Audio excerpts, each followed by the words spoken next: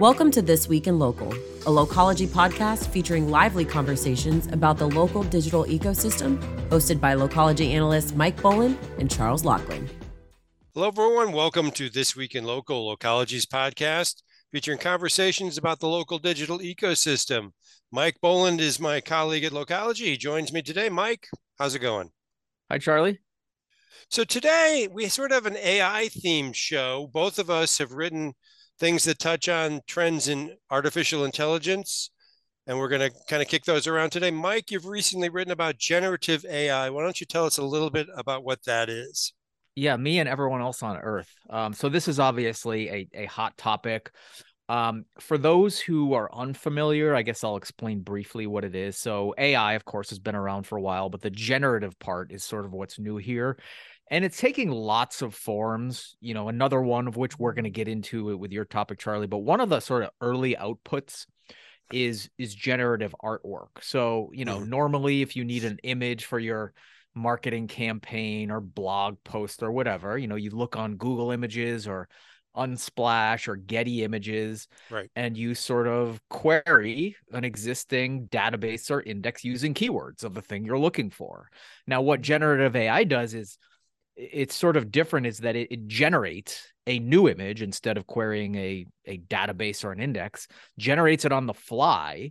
So you essentially type in descriptors in natural language, and then it sort of creates that image. And that can be, when I say image, it can be sort of an illustrated style or photorealistic style. Some of them even, can emulate certain sort of flavors of artwork, like you want this in an impressionist style or an abstract style. But anyway, to give you an example, I think a lot of people have been sort of having fun with this to see really how specific you can get and how obscure. So think of, text inputs like pigs wearing top hats playing poker in front of the Golden Gate Bridge. Like, it can get that obscure, and it generates the image, and it's still kind of buggy in some ways.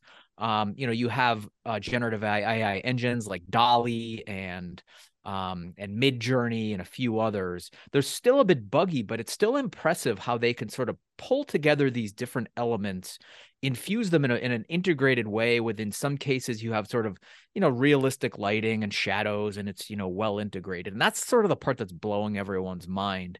Now, beyond those sort of quirky artwork examples, I think a few of the sort of outcomes and implications, practically speaking, are starting to become known. And one that comes to mind is, I may have alluded to this, but sort of brand marketing. So sort of generating campaign images rather than going to those stock libraries.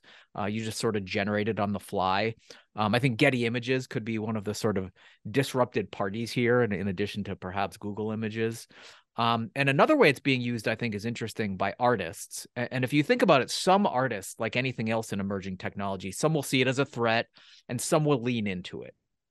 And I think for the latter, artists are starting to use it for inspiration and ideation, to sort of visualize or storyboard what they want to create before they do so. It's just really sort of inspiration. But sort of in closing, and I guess bringing back some of those examples to Localogy's world of local media and commerce, it's interesting that not just generative AI and the sort of artwork sort of use case that's really made it popular so far. I think the thinking and the concept applies conceptually to a few things in our world, like local search. And here I have to give credit to Christian Ward from Yext, who's really been on top of this topic and using this in sort of some of his Localogy conference keynotes, going back at least a year or more, like way before anyone else was talking about this.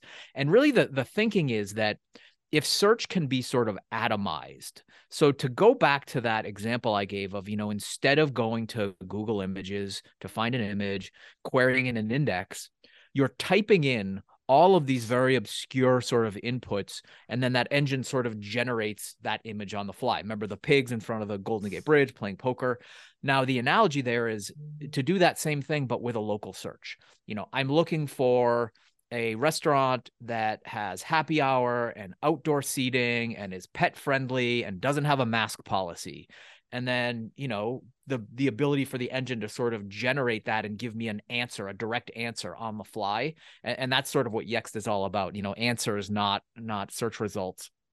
So I think that's it's interesting, this concept of generative AI, if you apply it to a lot of different things, one of which is sort of close to our world, and in sort of evolving search towards that just more answers-based medium, and treating it as generating all of these sort of atomized attributes of a given searcher's or user's sort of local need, as opposed to this sort of just, the traditional search method that just brings up listings and results. So anyway, a lot there to dive into. We could talk about this all day, but I'll sort of pause there and sort of just some of the conceptual underpinnings of this topic. Okay, the use case I've started to see, and now that I'm saying this, I'm forgetting the names of all these apps. I keep seeing people posting things on social media. Here's me in X app, where they sort of create an AI generated image of yourself. I forgot what the names of these things. I think there's a couple of them out there now. Yeah. There's that one, seems to be that's an Instagram friendly, popular kind of thing. It's profile pics, and it's sort of made in the style of like sort of a comic book style, or just sort of like fantasy sort of genre. That's what I've been getting. Picture. You upload 10 pictures of yourself in it, and it'll send you back something like that. Yeah, I've seen that. Now, what I'm curious about with the poker playing penguins or whatever example you said, it can be penguins. Why not with hats? What is are they just literally drawing these things from whole cloth, or are they compiling from existing imagery out there? Kind of talk about, I'm sensing the former, because that's more disruptive, I would think. Yeah. And by the way, I remember the name of that company you were thinking of. It's Lensa AI. That's the one. Yep. Yeah. And then there's a lot of clones, and they're just flooding the top of the Apple Store, top downloaded app at chart. But anyway, to answer your question, that's a good question. So what this does is, the reason why it's so tied to AI is, like a lot of AI, they use sort of, training sets to train a certain algorithm to, know what it's looking for. So the training set here is years and years and years of images, and sort of associating those with certain attributes and keywords. So, they know the pigs, they know the penguins, and they have all these sort of atomized elements, and they sort of bring them together. And the image that's created is technically new. That image has never been created. It's like a snowflake. It's a brand new thing, but it's tying together, different attributes where the sort of AI training set has associated these visual elements with a certain word, be it penguins, be it top hats, be it Golden Gate Bridge, all of those individual elements. But I think the magic is not just putting together those things, because anyone can do that, where it looks like a third grader's collage. The fact that it's just or a ransom note, right? There you go. It's the fact that it's sort of integrated, I think, where the magic comes in. Okay. All right, that makes sense. Okay, so it's funny because I actually this morning or today just posted something along the same lines. I think the one thing we've all experienced is going on social media and seeing, whether it's LinkedIn or Twitter or wherever, and seeing someone we know or follow, in the sort of the thought leadership world, saying, I was just messing around with ChatGPT and I think it's going to change the world. And I was getting awfully damn sick of those. Right. And so, but I thought, well, I shouldn't ignore this thing. So I wrote a post, and I kind of started out with, don't you hate it when everyone's talking about something, you just sort of instantly want to hate that thing that everyone is talking about? That is always my impulse. And I think it's an incorrect impulse. It's kind of natural, but it's not really that original or all that helpful. So I thought, okay, everyone's talking about ChatGPT. I should go find out what it is and what does it mean to local. I'm not sure I answered those questions completely, but I posted something kind of synthesizing what do people think this will disrupt. Okay, and there's a few things. I think the one that people in sort of the localogy world are talking most about is, will it disrupt search? And is ChatGPT the next Google? And that is sort of a question that's being thrown out there. One Twitter take I saw, a framing I saw was, will ChatGPT do to Google what Google did to Yellow Pages? Very interesting question. And I think the answer is maybe. Good chance, possibly. I think there's people pounding the table saying absolutely, and there's people saying, hold on a minute, not quite so fast? Because there's a couple of reasons. The not quite so fast comes from a couple of places. One, ChatGPT, which is from OpenAI, which is both a for-profit and not-for-profit laboratory, I guess, AI laboratory based in San Francisco. Sam Altman, I believe, and Elon Musk were the originators of this thing. Elon is no longer directly involved. Sam Altman, I believe, still is. Elon put a lot of money into it. So a long time ago, by a long time ago, that's like 7 years ago, 6, 7 years ago. These days, that's like forever ago. And so this thing has created this consumer chatbot called ChatGPT, which now is out there. You can play around with it. Everyone's talking about it. It's getting annoying, the fact that everyone's talking about it, but it is powerful and quite likely disruptive on a number of avenues. Google, will it replace Google search is one of the ones talked about most. Will it disrupt creators is another one that gets talked about a lot, because you can basically ask it to write something for you. And apparently the quality is good, not perfect. And I think the not perfect is part of why people are saying, pause, hold on, we're not dead yet. This thing still has a long way to go before it will perfectly disrupt, someone writing screenplays or creating search results that have to be accurate. And I think the accuracy of ChatGPT is somewhat in question now. You go on Twitter, you can see a lot of people saying, here's a ChatGPT fail. I asked it for this, it gave me that, and it was wrong. Okay, fine. Others are saying, just give it some time. It will disrupt. And I think the thing I found most interesting as I was kind of kicking around seeing what people were saying about this was that apparently within Google, there was recently an all hands that got written up on CNBC earlier this week. There's apparently a recent all hands at Google where a number of people said, what are we doing about this? We're champs at AI. Google's, we're AI masters here. Why? We have done a lot of inventing around AI. Why are we not winning here? Why is everyone talking about this thing? What are we doing commercially to stave this off? And apparently they were told, we're taking this slow because we feel there's a reputational risk if we rush to market with a consumer chatbot that's giving imperfect answers. That we're Google, for God's sake. That's reputational damage that we can't afford to risk. And I don't know what the reaction in the room was to that response. Maybe I got to read a little more, write a follow-up post. My reaction was, boy, that has vibes of back in the day when we were writing about Yellow Pages execs worrying about cannibalization, And I was like, are those similar vibes? Did I get that right? Are Google execs slow walking this when they should be disrupting themselves, quote unquote? We had those conversations a long time ago about a different industry that Google itself was disrupting. Is Google now being a little too careful when its own business is at risk? And Mike, I don't know if you have any reaction to that. I do, but first, a few quick points. Mm-hmm. I forgot to say in my piece, there are a lot of ties here, right? Yeah. OpenAI, run by Sam Altman. Sam Altman, as many remember, is he started Looped, which is, one of those Web 2.0 sort of solo mo players that preceded Foursquare and Twitter. Right. And then he went on for many years to run Y Combinator. And this is, right, his new effort. So he's got a rap sheet that's pretty validating.